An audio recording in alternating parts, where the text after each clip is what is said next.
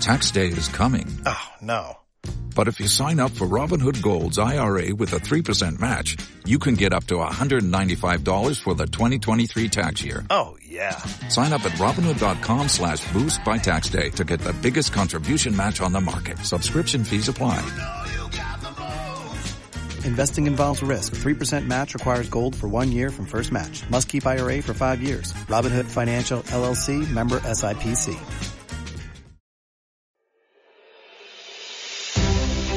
This is Athletics Life Stories with your host, Chris Broadbent.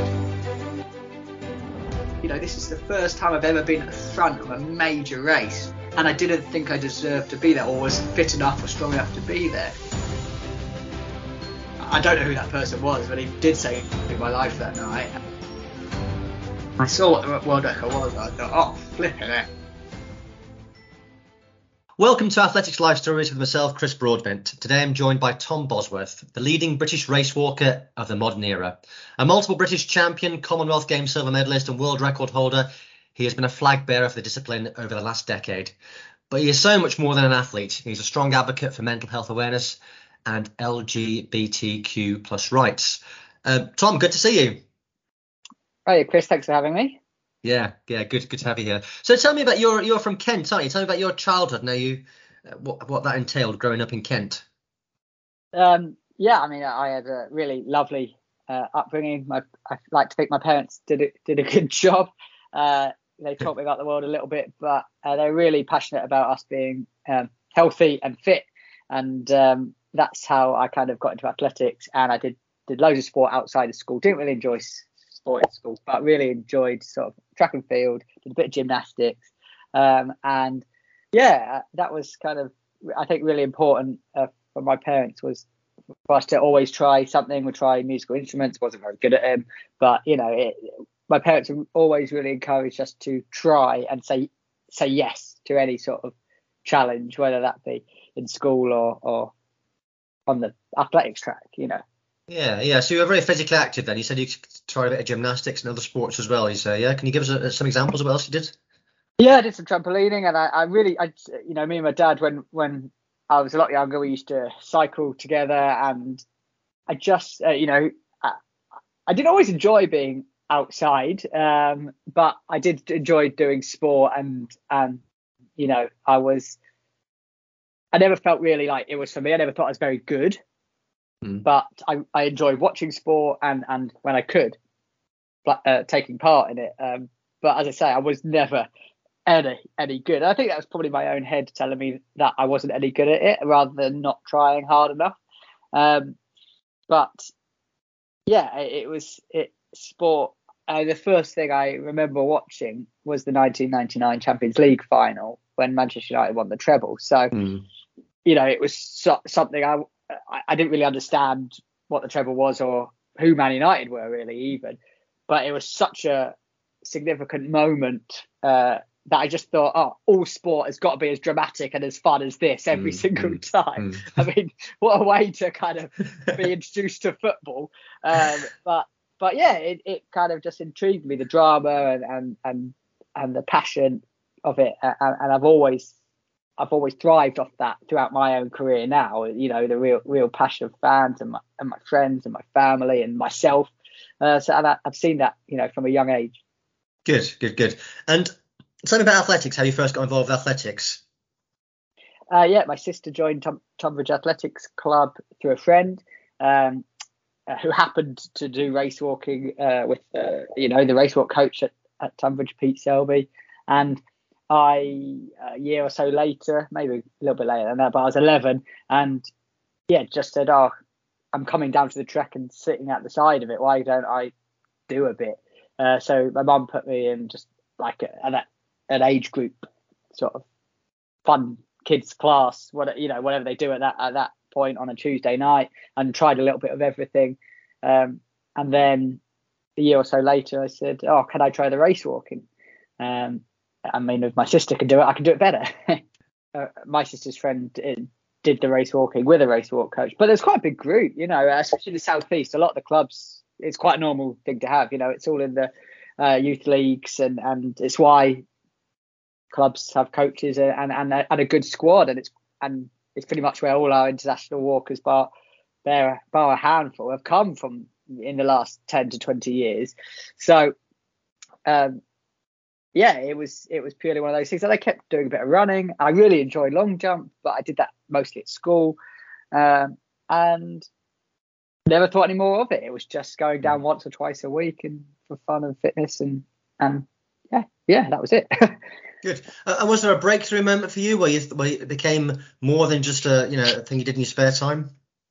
I think in my late teens, so we're talking 6-7 years in, I stopped growing. I grew into my body. I was in sixth form, so I had a little bit more time. So I just was running and being active a little bit more, and with the aim to maybe try and improve some of my times, which were awful. I was coming last in local league races. This was a national championship sort of challenging or making teams or anything like that as a junior.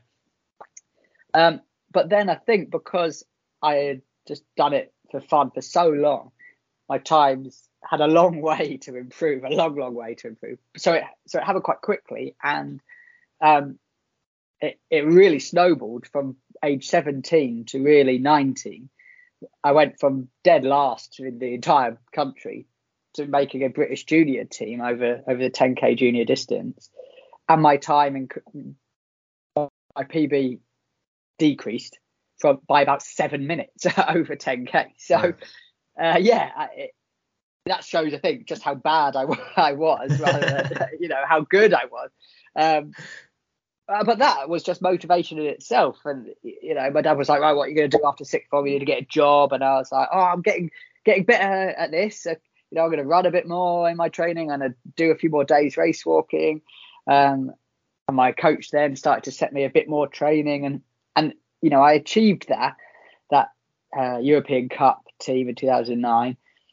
Came dead last in France. Was absolutely gutted, heartbroken, because I was ranked about 24th or something. But I didn't know what I was doing. It showed my amateurness, I guess. And my coach said, I've probably taken you as far as possible, and there's this opportunity to go to Leeds Beckett University, where England Athletics and British Athletics have kind of put my next coach, Andy Drake, in place to kind of help rebuild the sport, really. And that was really mature and awesome of my coach to do that and say, time to, if you want to do this, you can.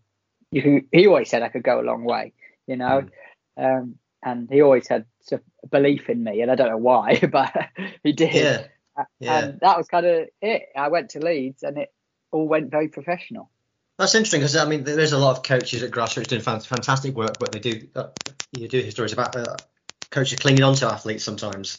But that is it's important to have that coaching ladder, isn't it? You move on to the next level, and you move on to the next level of expertise.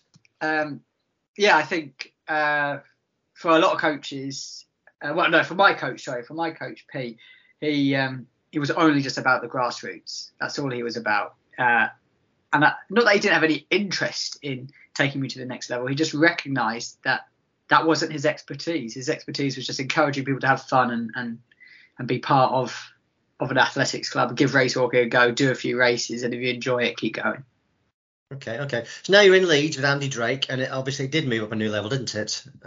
You were in that proper professional environment, I guess, and you got to the Commonwealth Games in 2010, your first big major multi-sport event. What do you remember about that experience? Yeah, I still remember Delhi 2010. Not like it was yesterday. It does feel a long time ago, but it was such a iconic games for so many bizarre reasons. There were a lot of challenges, and the team members did say to me, Tom, this might be your first major chance, but it's probably going to be one of the toughest major champs you ever do, and that's nothing to do with the race. It was just quite an extreme environment, everything, the worry of getting Delhi belly and part of the village not being finished and not quite being the most glamorous of championships. But I absolutely loved it. I was fascinated by India and Delhi. I thought it was just incredible as a 20-year-old to see that. It was just amazing, and I just thought, wow, I've really made it here. I have absolutely made it. it just showed how in 18 months, I was still so amateur. I still had no idea what I was doing. My training wasn't great. I was trying to train every day and be full time and study and all of it. It was, balance growing up and moving out as well. So yeah, there was so much going on, but it just felt like I was on top of the world at that point. And 11th place is not bad, is it, at Commonwealth Games? It's a good starter for that international career you were seeking. Yeah, definitely. It was a pretty average day in comparison to sort of my season. I could have gone a little bit quicker in terms of PB wise. Might have moved me up a place or two, but yeah, I was pretty happy with that. And I getting to that, I thought was going to be the pinnacle. I never thought there'd be much more after that. I didn't think I could be any good still, even that. And that was the challenge with race walking. You have to go from 10k to 20k from junior to senior. So it's quite a challenge. That is, it's pretty tricky. You are just doubling the distance. So it was like, I've just got used to 10k training. Now I'm going up to 20k, and that's a big difference. It's a big difference. And then I guess on the horizon was London 2012. So you must have been going for that. But did it come too soon that in your development? Yeah, it did. It came a year too soon, but it was a blessing. I've always said this for the last few years, always, that if I'd gone, I improved my 20k time by about 4 minutes in the winter of 2011-12 because I wanted to go to a home Olympic Games. Who wouldn't? But I would have gone there. I would have finished about 30th, and it would have been an amazing summer being involved. I went and watched, and it was incredible. But I don't know whether I would have gone on to achieve what I did after it, because not making it gave me so much motivation to never miss a championships ever again. And if I managed to improve by 4 minutes and nearly qualify by just missing out by a few seconds, imagine if I did this sort of level of hard work and commitment year in, year out, where it could take me. Yeah. And I think obviously you are operating at a new level in the next few years, because you were getting good results in the international circuit, top 20s and the rest. And then you got 12th in the Europeans. The Europeans is a very high level competition, isn't it, in the walks as well? So very strong. Europeans. Well, my 7th place at World Champs in 2019 would have finished me 5th. I was 5th European height. So that just speaks for itself. But yeah, that 12th place, I was delighted with. And I think actually I've ended up 11th due to people being removed. Okay. It was like, I've beaten some half decent names here. And that guy was way over the Olympics, and he was only a few places ahead of me, sort of thing. So it was very blind, because I was just learning how to race major championships. 2014 Zurich was the first major I'd done since commies. We have like the race walking World Cup and European Cup, which is like World Cross Country and European Cross Country, big fields, but obviously very high quality. So I was learning from them, and that's kind of the biggest things I'd done. And then Europeans came along, and it just sort of ignited that fire in making these major championships. Could I do all 4 was the aim, was commies, Europeans, Worlds and Olympics. And I was halfway there then, and it was just about going to them still and learning. And I never thought I'd be at the front of races. But yeah, then you did take another one off in the next year, get to World Championships in Beijing, 25th, and that was what was that experience like? Was it a good championship for you, that? Yeah, it was. I'd been training in Japan beforehand, so I was really starting to feel professional, I guess. My life was now about training full time and seeing what level I could reach. And I went into that with a target of a top 20.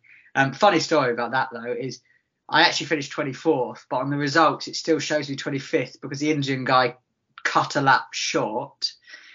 And went into the stadium, because it was a start and finish in the stadium, which was really cool, to start and finish in the bird's nest and kind of go through, to race through the sort of underground tunnel into the stadium was awesome. But yeah, he cut a lap short, and It still shows up on the results. I don't know why. Does it? Okay. But yeah, I was like, where the hell does he come from? Like, I could see him in the place ahead of me, or something like that, or a few places ahead of me. I was like, ooh, where the hell? Yeah, and I was on for the British record that day, but the heat of Beijing just, there was no shade on the course. The course was up and down by the bird's nest, and if you've been to that stadium in that area, you know there's no shade. And the last 5k, I fell apart. I really did. I lost about 2 minutes. But you know, I really was at this point like, I had pretty much every other British record over every distance except the 20k, so I was really desperate to get it. Yeah, that's great. You're clearly moving towards world class at that stage, which is great. I guess the other big thing that year was that you, and this is not something I'd like to raise in 10, 20 years time, I hope, but actually you became the first Team GB openly gay athlete to come out, didn't you? In 2015. What was behind that decision, and what was the reaction to it? Yeah, it was it was a bit of a whirlwind, absolutely. We at that point I was pretty confident that I was going to go to Rio Olympics, as long as I didn't get injured or anything like that. And I saw what it was like around London, and the sort of, not obsession, but the interest in athletes, and you know, athletes from anywhere can suddenly get a bit of media attention and this sort of thing. So all I wanted to do was kind of cover my own back and put it out there on my terms, because I was seeing from a handful of other athletes who have come out, it suddenly blew their life up really a little bit, because being gay in sport is so rare still, which it's less now, but it's still the LGBT community is not represented at all. And so I was like, right, I'm just going to do a blog piece, put it out there, and you know, that's it. No one cares who I am. Nobody knows who I am. A race walker, it doesn't matter whatsoever. And my agent just asked a few people what the best thing to do is and how to manage it. And somehow it ended up on breakfast telly on BBC One, which was just ludicrous. And I had a real 15 minutes of fame, and it was full on. It was very, very full on. But it was something I never regret doing. The messages I still get today from around the world, and of thank you, and I wish I could be in your position where I could come out to my friends or family, where it's maybe in a country illegal and that sort of thing. It's inspiring, and it also makes me appreciate how damn lucky I am to be here and living in the country that I am, where it's pretty accepting, and as you say, it shouldn't even be really a conversation. It should be something that's necessary. Yeah. What was your?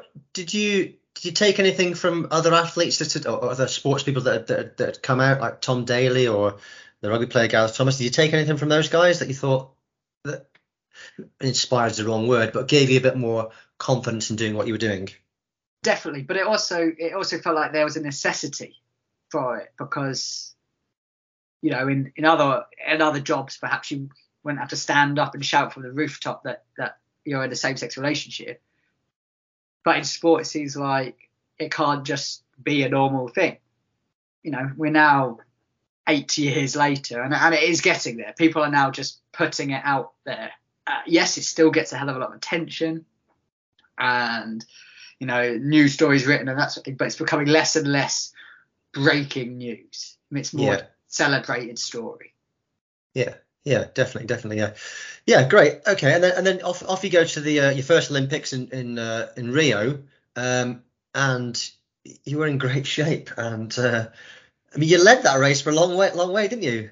Yeah, about 16 kilometers of it. I look back at that sort of prep, and the Olympics, you need everything to fall into place and so on. Oh, every big race, to get the best out of it, you just need everything to fall into place. But I was doing everything right. I look back at it now, and I was training so well, and I wish I had a bit more confidence in myself to really sort of not just be in the lead, but control that lead. I was not checking over my shoulder, but every turn, you know, on the walks, it's a 1k or 2k lap, so you know where everybody is and how close behind you are.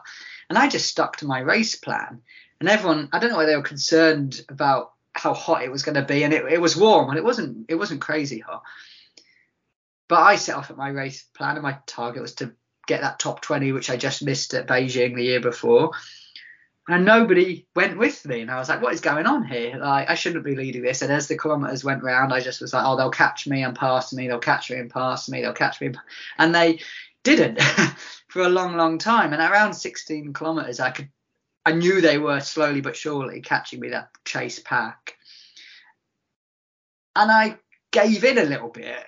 And what I did was I allowed myself to be swallowed up by the group and latch on. But that just took the adrenaline away from me a little bit, and it just became all right, I can hang in there. And I remember thinking, with about 3k to go, I can still finish in the top 20 place here. Why was that going through my head? Like, it just showed the doubt, or this is the first time I've ever been at the front of a major race, and I didn't think I deserved to be there, or was fit enough or strong enough to be there. And I dropped down to 9th or 10th place. And then something clicked in my head. I remember with 2 laps to go going, hey, you've just led the Olympics. What are you doing? Go and finish as high as possible. And I knew in track and field what a top 8 meant. And I knew I'd slipped out of that. And I wasn't entirely sure what position I was in. And I just went, right, tick off the next one, the next one, and the next one. And somehow ended up 6th. And there's a picture of me holding my face sort of thing at the end of the race in just shock that I must have done a lap short was going through my head or something like that. It just shouldn't be for me. Like, this isn't meant to happen to me. And I smashed my British record by about 40 seconds. And, what a day. And having all my family roadside, it was just, and they were like, we're used to seeing you mid-pack and missing you every few laps or whatever. That was sickening. They were like, please warn us the next time we're going to go and do that. Fantastic. I mean, are you saying that it was like, it wasn't a physical thing? It was the mental, not preparation, but your mentality throughout the race, which was your undoing, really, for that, was it? Yeah, and I guess, you know what, until you do something, you don't believe you can do it, really, or you don't know how to do it until you have experienced it. And I wish there was I'm naive, because that earlier that year I'd won my first international meet in Slovakia. I won that, and with some top names in it, and bar one race, I think I'd won every single race I did that year bar one. So why on earth I was doubting myself? I don't know, but hindsight's a wonderful thing. And going to the Olympics, it was just like, well, I'm never going to be good enough. So yeah. But obviously, being 6th in the Olympics is a statement, and your expectations are up then, aren't they? I guess so. Next couple of years, was very interesting to say the least. I mean, you were breaking world records. You broke the world mile record at the was it the anniversary games at the stadium? I mean, let's talk about that first. Breaking the world mile record at the Olympic Stadium. What was that like? Oh, it was just brilliant. I'd always looked at it, the Diamond Leagues and stuff, and God, I wish we could just get a track walk in it, know. And I appreciate, we hadn't really had anybody. We hadn't had anyone in the top 10 at any major races, senior major races for decades. So, it's not a Diamond League event. Why would you put one on? It just didn't make any sense to include it. So I was over the moon when British Athletics and the team at the anniversary game said, yeah, we'll do a mile, but you've got to do something big if you're going to hold it. We want you to go off the world record. Yeah. I saw what the world record was. I thought, oh, flipping it. It was done in the year of my birth in 1990, but indoors, the mile is done most years somewhere. Milrose Games has a mile walk and that sort of stuff, and it's never been broken. So I was just like, blimey, this is going to be tough. I just stood on the start line. And I had a great winter. I was carrying a little knee injury. Sorry, I had a great summer. I was racing pretty well. I had a 4th at European Cup, just missing a medal there.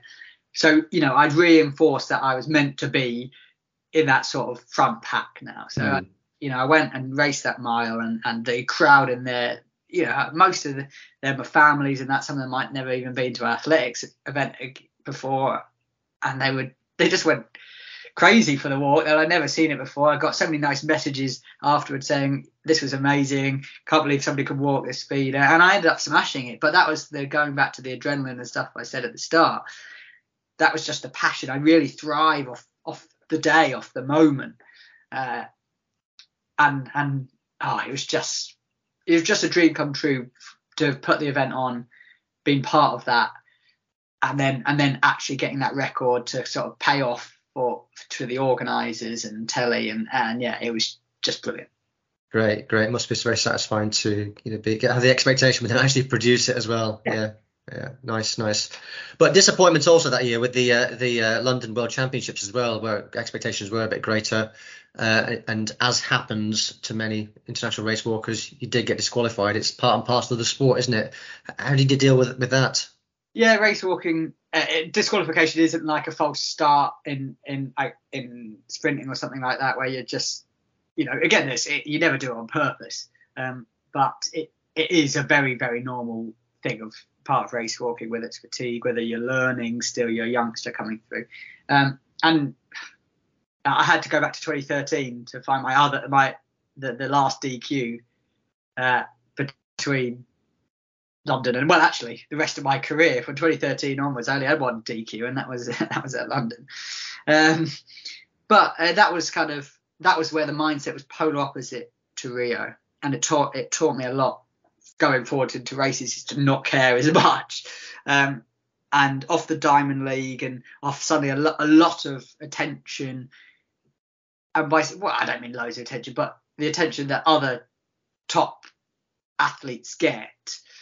It was all very new. It all come overnight, and the anniversary games didn't help with my own mindset. But I mean, I can't complain because it's what I wanted. It's what I had hoped for. I wanted to be recognised as any other event, any other athlete, and my head just went. And it was the only race that I kind of didn't listen to my own head and my own race plan like I normally do. I'm normally so switched on, and it doesn't let anything bother me. But that race course was on the Mall in front of Buckingham Palace, 3 or 4 people deep at the sides of the races, thousands of people there, not for the race walk, but it was a summer Sunday afternoon.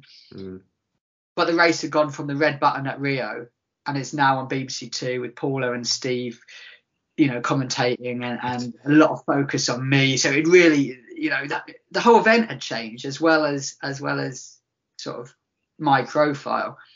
People were just screaming in my face through the race, spurring me on, and I was leading the world, and all that was going through my head was I must win this race, or at least get a medal, and all I was processing was how to win it, and winning, must get a medal, and I was all over the shop sort of thing in the race. I was moving around the pack. I was dropping from the front of the lead pack to the back of it, trying to get a drink. It was baking hot.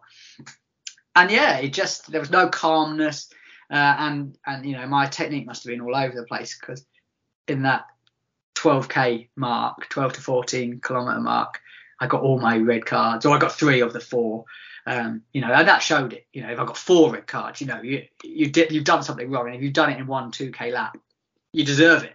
You must have had a really, really bad lap, and I can't complain with that. It was absolute heart wrenching and gutting, but I deserved it. Okay, fair enough. You got to take that one on the chin then. Yeah. Next year, I mean, you did get your first major medal next year, your first Commonwealth Games in Australia, a silver medal on the Gold Coast. That must have been. It's good to. You go through a long international career. It's good to get one in the cabinet, isn't it? Yeah, definitely.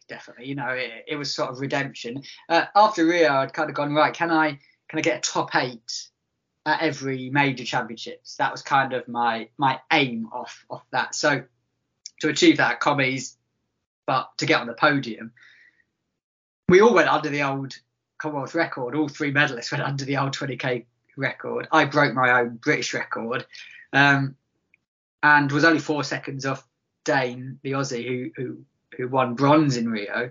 So I was like, it was another statement that I am really good now. I can do this on repeat, and that gave me such confidence, because I broke an hour 20, which I'm the only Brit to do that for the 20k as well. So it was a great day. The comedies are brilliant, and the Aussies know how to do it. And on the Gold Coast with my parents there, it was just magical. Great environment, yeah. And a couple more world records that year as well. You started to get a reputation for world records. You did the indoor world record in Glasgow over 3K, and outdoors again back at the anniversary games in London, 3K again. Yeah, they were, the 3K was actually, especially the indoor one, was lightning fast, and I only beat them half a second, and it really nearly blew up my my Commonwealths, because I managed to do myself a bit of an injury, because I averaged 3:30 a kilometre, which just walking, because of the technique, my back and my ligaments take all the spring. That's how you get your fast turnover, going through your hamstrings back to your knees, and I was in agony for days after that race. But it was brilliant, it was showcasing. I always loved my hyper extending legs, allow for that sort of elasticity to go so fast over a mile, 3K, 5K. I've got one of the fastest 5K times ever as well. But wasn't made, so I had to try and get stronger for the 20Ks. So I loved doing those track races, I really did, and it was even better to be able to keep breaking world records as well. Yeah. So on the face of it, a good year, but and you've spoken about this as well. You had a bit of a low point that year with your mental health, didn't you? Yeah, it was really the real beginning of kind of what happened.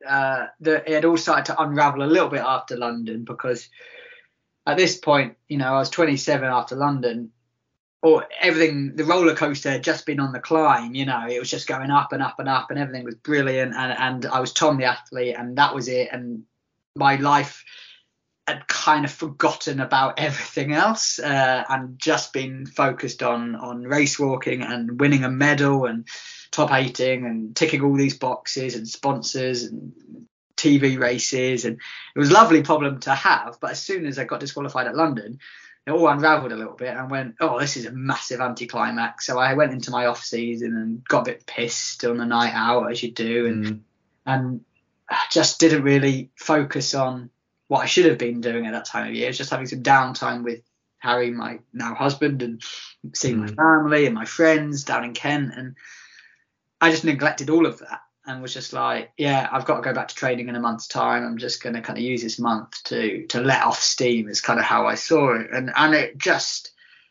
became a shell of myself, really. And commies being when they were in April of 2018 just allowed me to click back. And, I was in South Africa then within a few weeks, then out to Australia early. I then flew to China for the World Cup, and I stayed in Australia, and then went to China for the World Cup. Came back for about a couple of weeks, went to St. Moritz before Europeans, led Europeans, and then tore my quad, ended up 7th, ticked that box of getting a top 8 at least, but should have added another medal, was pissed off about that, came home, did the same thing again, and suddenly Harry was like, what are you doing? You're treating me awfully, you're treating yourself awfully. I was getting very down at that point. I didn't really know who I was, or what I was really doing, and I knew I was embarrassed for myself, and I was getting really, really down behind closed doors when it went away, because the reason you do all this is to celebrate with other people and have those people by your side, and to think that I was making Harry miserable was making me miserable, and it was just a catch-22. And Harry said to me in sort of the autumn of 2018, it's almost me or the sport a little bit, or you need to get a grip a little bit. You can't just be 100% the sport all of the time. And I didn't know what he meant, because I literally had nothing else bar going training and racing, and I neglected so much, and it got myself again into that catch-22. I was, if I'm not an athlete, I'm nothing. What's the point of being this athlete if I'm just causing harm? And it just kind of got to the point where I just thought, enough's enough. There's so much going on in my head. It's better for everybody if I just end it all. And did try and take my own life on a couple of occasions. And it Harry just said, you need to get help. I'll stand by you, but I won't stand by you for long if you're going to do this. And thankfully, through UK Sport, British Athletics, I did. I got that help, and it was a bit of a long road, but yeah, they were fantastic.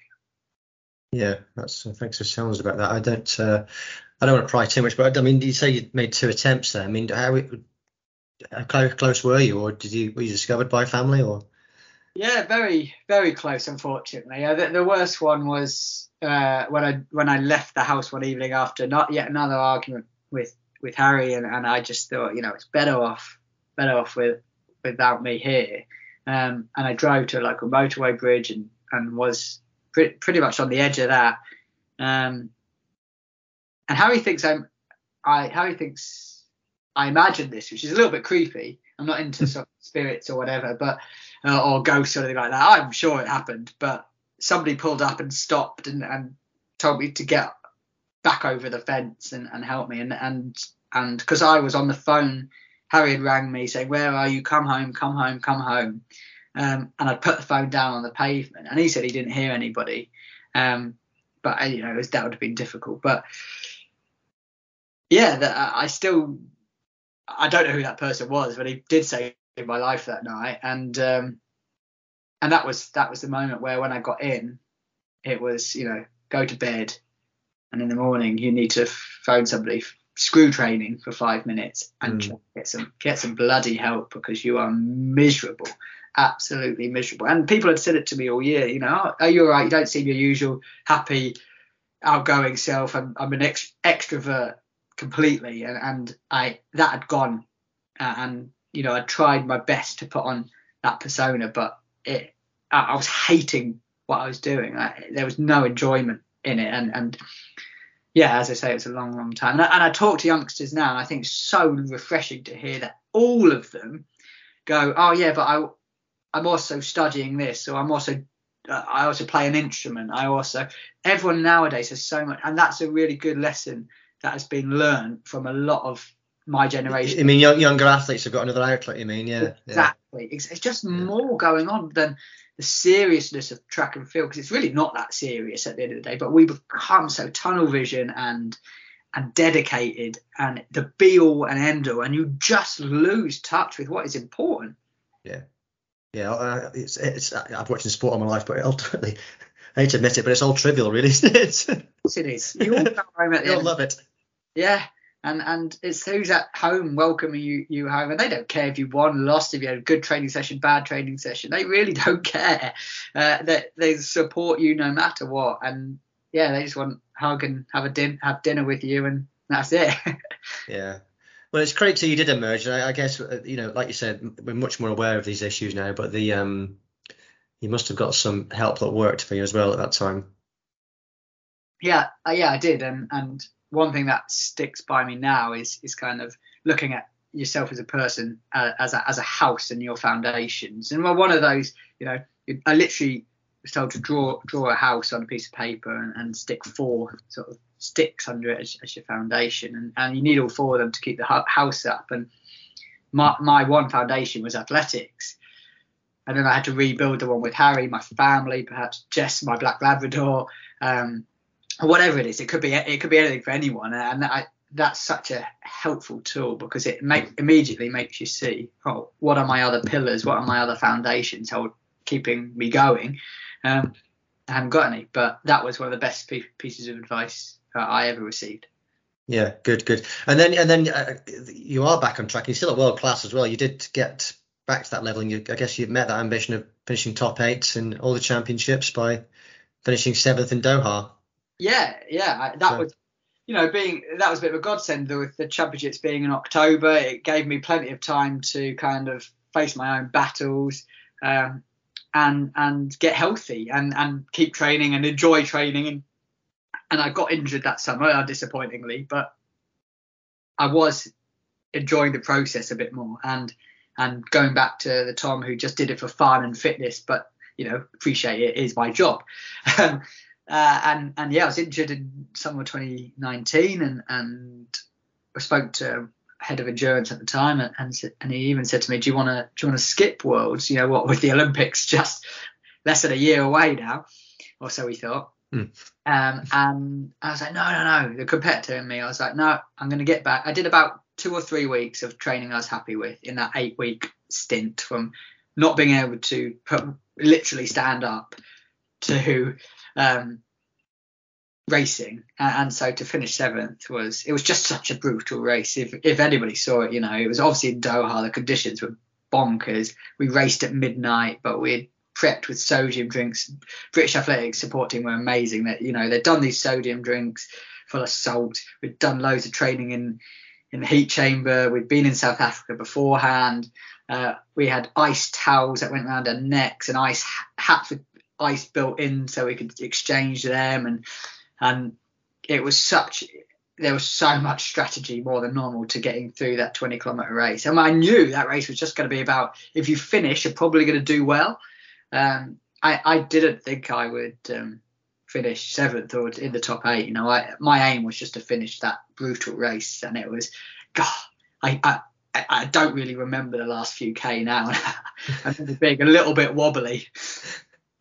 Oh, and what about it's in Doha? We've seen that the high-profile World Cup that's just gone as well. But what about LGBT issues there? Was that ever come into the equation there?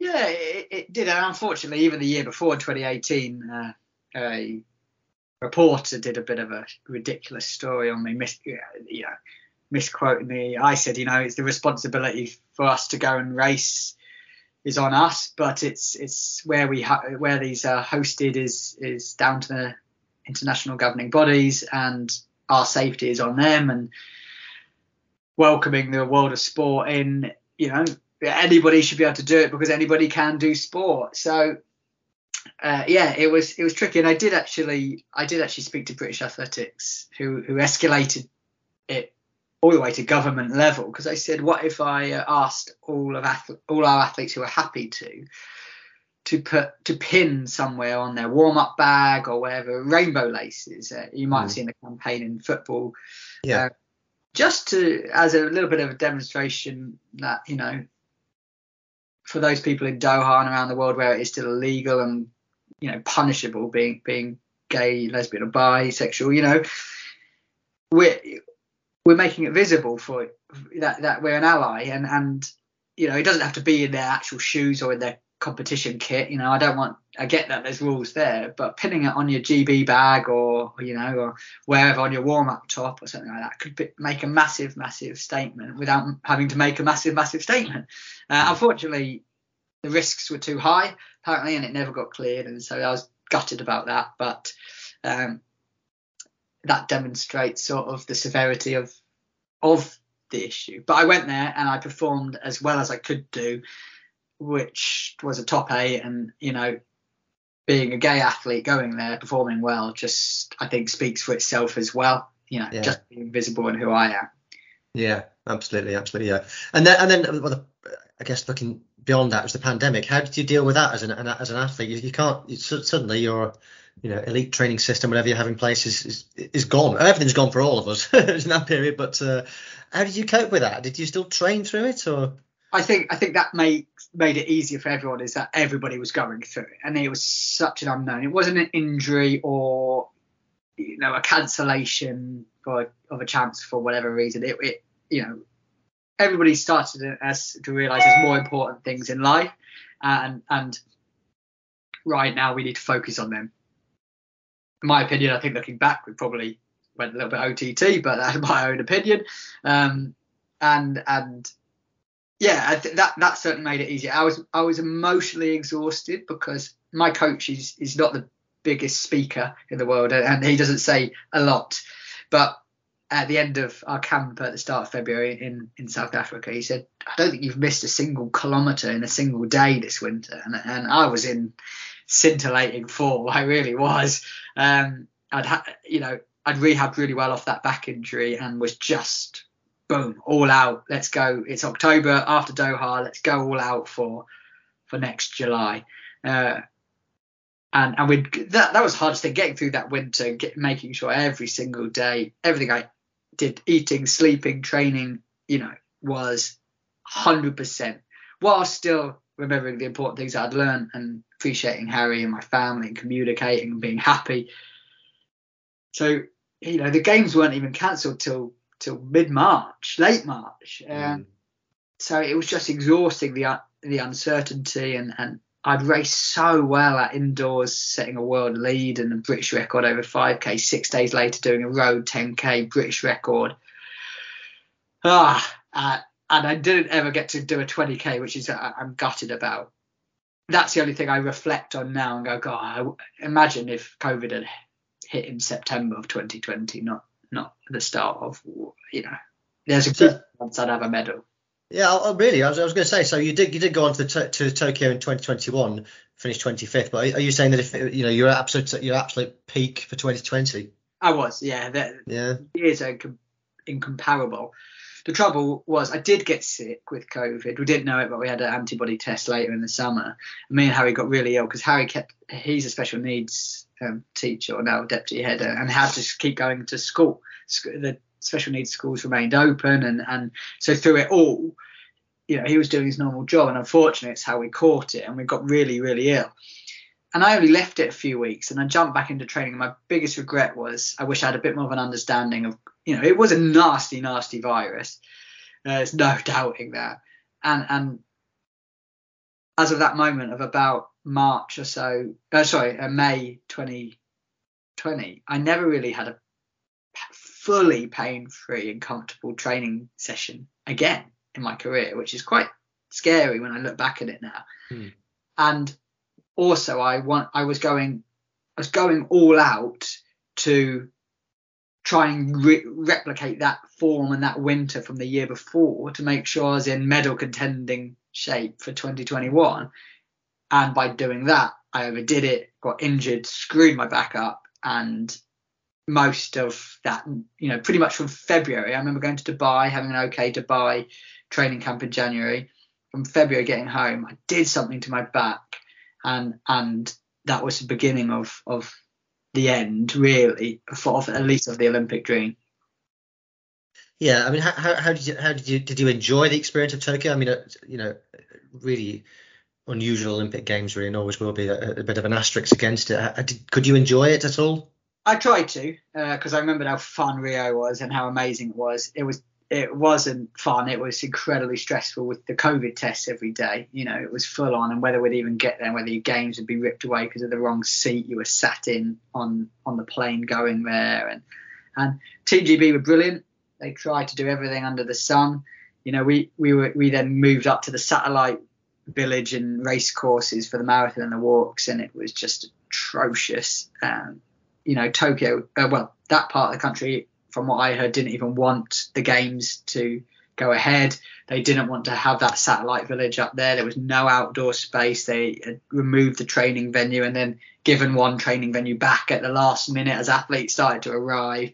And it was just carnage. It was carnage. And I appreciate, they didn't want an outbreak. They didn't want all these people coming to the country and spreading COVID. But it worked. It kept everybody safe and contained, but it just wasn't what Olympic Games should have been, and then the hard work to get there. And if that was your first or worst only games, that's tough. That's not much of a payoff unless you've got a medal. It was a pretty tough games, and I tried to enjoy it because I knew I wasn't going to be competing for a medal. I barely had 2 full happy weeks of training in that summer beforehand, so I was aware of what I could achieve, and it just stayed in my head that what could have been 12 months earlier. But we had winners and losers of that, and that was just as a result of a worldwide pandemic. So you say your body's sort of given up on you to a degree there. The Birmingham Commonwealth Games are coming up for the year after. Had you made your mind if that was going to be it, then that's a good moment for me to say goodbye? No, after Tokyo, I was like, you know what, that's driven me more to go on to Paris and try and do it. But then I had a really nice break at the end of 2021 and started again 2022. And my back just was getting worse by the day. The pain of just moving around the house was agony. Sitting on the toilet, getting off it, impossible. I was like, this shouldn't be like that. And that December, I had an epidural and 4 facet joint injections in my spine, and that just delayed any sort of training, let alone for a season where there's 3 major championships. And quite quickly it became apparent I wasn't going to be good enough to go to the World Championship or like be competitive at the World Championships. And then it was like, well, I'll do Commonwealths, and if I'm any good there, I'll do Europeans. Commies was getting closer and closer. I was like, right, I can medal, but each day it was just a bit broken. I missed most of the winter, and in hindsight, I should have just gone, you know what, scrap 2022. I'll do 2023 and 2024 and recover fully and be fully fit and comfortable and happy. Should have done that, I think. But that's a big risk to prolong something for 3 years if you're in agony every single day and it doesn't pay off. Or just enjoy it and celebrate your last season for the next 6 months. So I'm more than happy and content with what I decided in about March time. And I told my coach, and he was like, you seem happy with it. You know, you seem like you've thought it through. And I'd achieved so much over the years. I never ever thought I'd do what I did for race walking or for myself. So why prolong it any longer than was necessary if I was just starting to, you know, go up over that peak, and I was just on the wrong side of the peak. And I think without the back problems, I could have gone on to Paris and been relatively competitive, but the back problems just sped it up, and I didn't want to go to another chance just to fill the numbers. Yeah, and I guess it's a rare opportunity for you to. It's a nice end to the career in many ways, isn't it? To where you started the Commonwealth Games, or your first major, to end the Commonwealth Games in your home country. It's a luxury. Not every athlete gets that, do they? Exactly. You know? I was so happy with that, and to have my family there and that crowd, that atmosphere, as you say, home to. It was lovely. It was. I couldn't have asked for a better send off, and to have had that so many other athletes don't get, because they're like, no, I'll bounce back from this injury, or I've got one more go, or I don't even make that team, or, you know, I'm really proud. Can I ask you just about the walks generally as well? So it doesn't always get the respect of other events. It does, you know, it's sometimes maligned, and even a bit of Mickey taking as well out of it. I've got to be honest, I'm somebody who's questioned it in the past about the athleticism of it compared to other events. So can you just tell me why I'm wrong about that? Assertion's wrong, and why? I just, race walking is totally misunderstood. It's just a bit of, I think, education of commentators and perhaps how it's understood. You know, the one thing I think everybody has a problem with when they hear of race walking is that, you know, it's a lot of people say, I link it to different breaststrokes, different strokes of swimming, breaststroke, butterfly. You know, it's not the fastest way of moving. It's not, but it's about mastering a skill that can get you to move at incredibly fast paces, which isn't as easy in terms of technique wise as running. And the method of it is, you know, landing with a straight leg, 1 foot on the ground. That is kind of, if you walked fast down the road, that's what you'd naturally do. You'd naturally heel strike. You'd naturally start to actually land with a little bit more of a straight leg. And it's just a progression of walking. So a lot of people say it's not walking. We can see both feet off the ground. You know, that's a real sticking point for a lot of people. And again, in race walking, the rule doesn't say you have to maintain full contact with the ground. It's down to the judge's naked eye to allow that athleticism. That's the key bit, because it does allow then athletes to try and master an efficient technique moving at like 350 kilometers, which as soon as you start doing it badly, you're going to be seen like that. The judges are the same. Pretty much 20 judges each year or every other year are chosen by World Athletics to do the major championships, all the international meets. So the judging is consistent. You know, it's there. Judging is used in boxing and gymnastics and diving and all sorts. And it's just the same with race walking. And it's why I think if that was understood a little bit better is, you know, the loss of contact with the ground is minuscule. And the judges they are trained to see it when an athlete has clearly both feet off the ground, is then gaining an advantage, which the science says they are. And that's it. It's just a bit more complicated than people realise. But if that's understood, you know, imagine watching a marathon with the chance of an athlete being disqualified in the last kilometre. I think it could be really exciting if done well. It looks a bit funny. The technique means, it looks like people are wiggling a little bit. But when you hear that people can travel at sub 4 minute Ks, landing with a straight leg, it's absolute agony. Trust me, I know. It's absolute agony. But it takes such dedication and training to achieve that. It's certainly an athletic event. And, that's what's been nice over the years is for I've been involved in a lot of British athletics and international sort of training camps and environments and getting to know other runners and other athletes.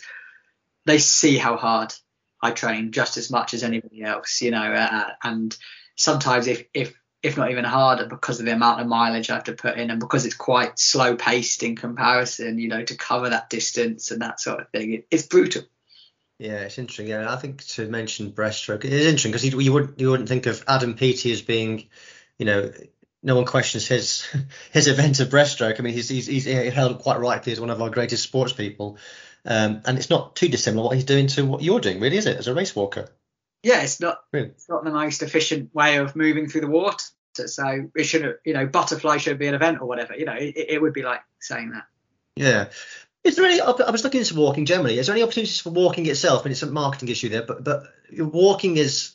I was looking at the research from Sport England. And walking itself as a leisure activity is the fastest growing activity in the country. 2.4 million more people do it than what did 6 years ago. Is there an opportunity there for race walking to engage with those broader walking communities?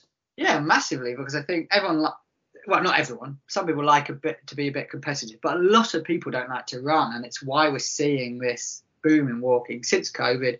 Parkrun recently have done Park Walk, and it's just such a great way to get fit and have that time for mental and physical health. It's just, I have championed walking at all levels for as long as I can, and I will do for as long as I can. And it's you do pick up less injuries, even despite having talked about my back for the last half an hour. And those people walking park runs, again, I say, as you start to pick up the speed, you might want to see if you can walk a park run slightly faster, or walk a distance from your house, a loop that or how far can you walk in an hour or 15 minutes if you're just starting out. It's so accessible that could quite quickly become a little bit competitive for themselves.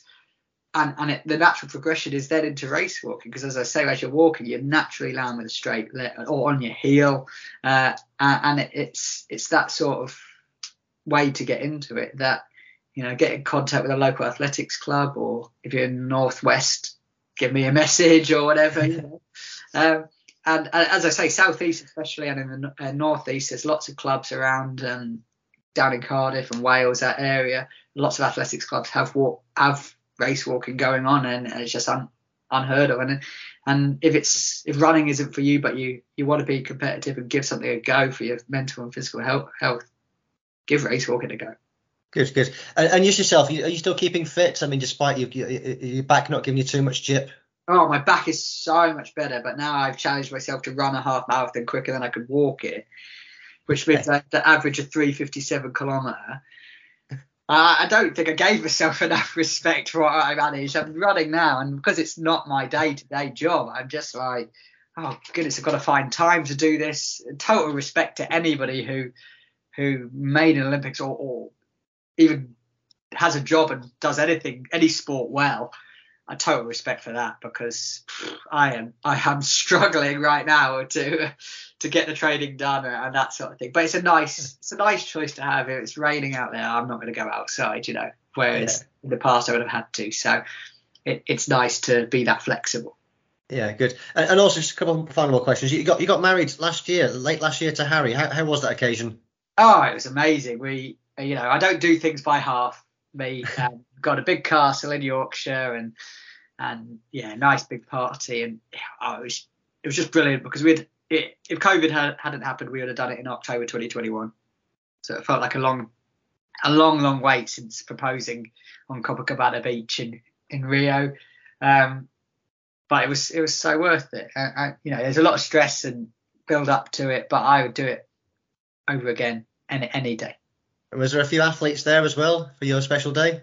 Yeah, that's it. You know, I've got friends for life now from the sport, and a number couldn't make it for whatever reason, as athletes' lives don't allow. But yeah, lovely Jake Whiteman came, and Adele Tracy and Ali Brownlee, and you know, it was just a great party to be able to celebrate that with friends I made through the sport and friends I've had from growing up, and of course my family.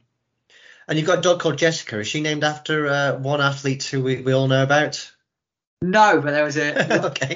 group joke that she was, because we got Jess pretty much a couple of years after Jess retired. So, yeah, no inspiration there whatsoever. But Jess, the dog, is definitely practically my daughter and is an inspiration to me. Good stuff. Well, thanks, Tom. Before we wrap up, how do you sum up your career when you look back now? Yeah, absolutely unbelievable. All of it.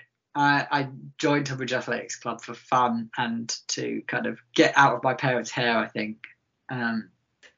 For it to have given me a career, a lifetime of memories. You know, I've managed to earn money off this to do it as a job, traveled the world, met so many awesome people. It wasn't easy, but at the end of the day, it was an absolute privilege to have been able to do it. I know how lucky I was, despite how hard I worked. Every athlete that does it is so lucky to be able to do it, because it's absolutely awesome. And yeah, it was the people and the places that, as I said at the beginning, inspire me and that passion. And it will live with me forever. Fantastic. Thanks, Tom. Really appreciate your time today. Oh, no problem at all. Thanks for having me.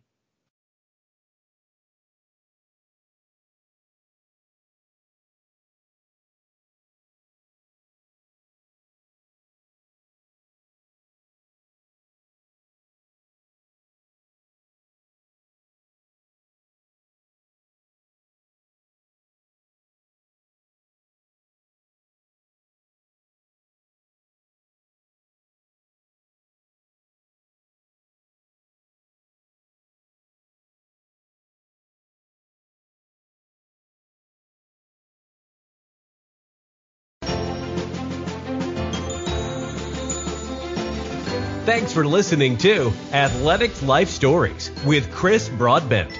Please tell your friends and leave a review wherever you get your podcasts.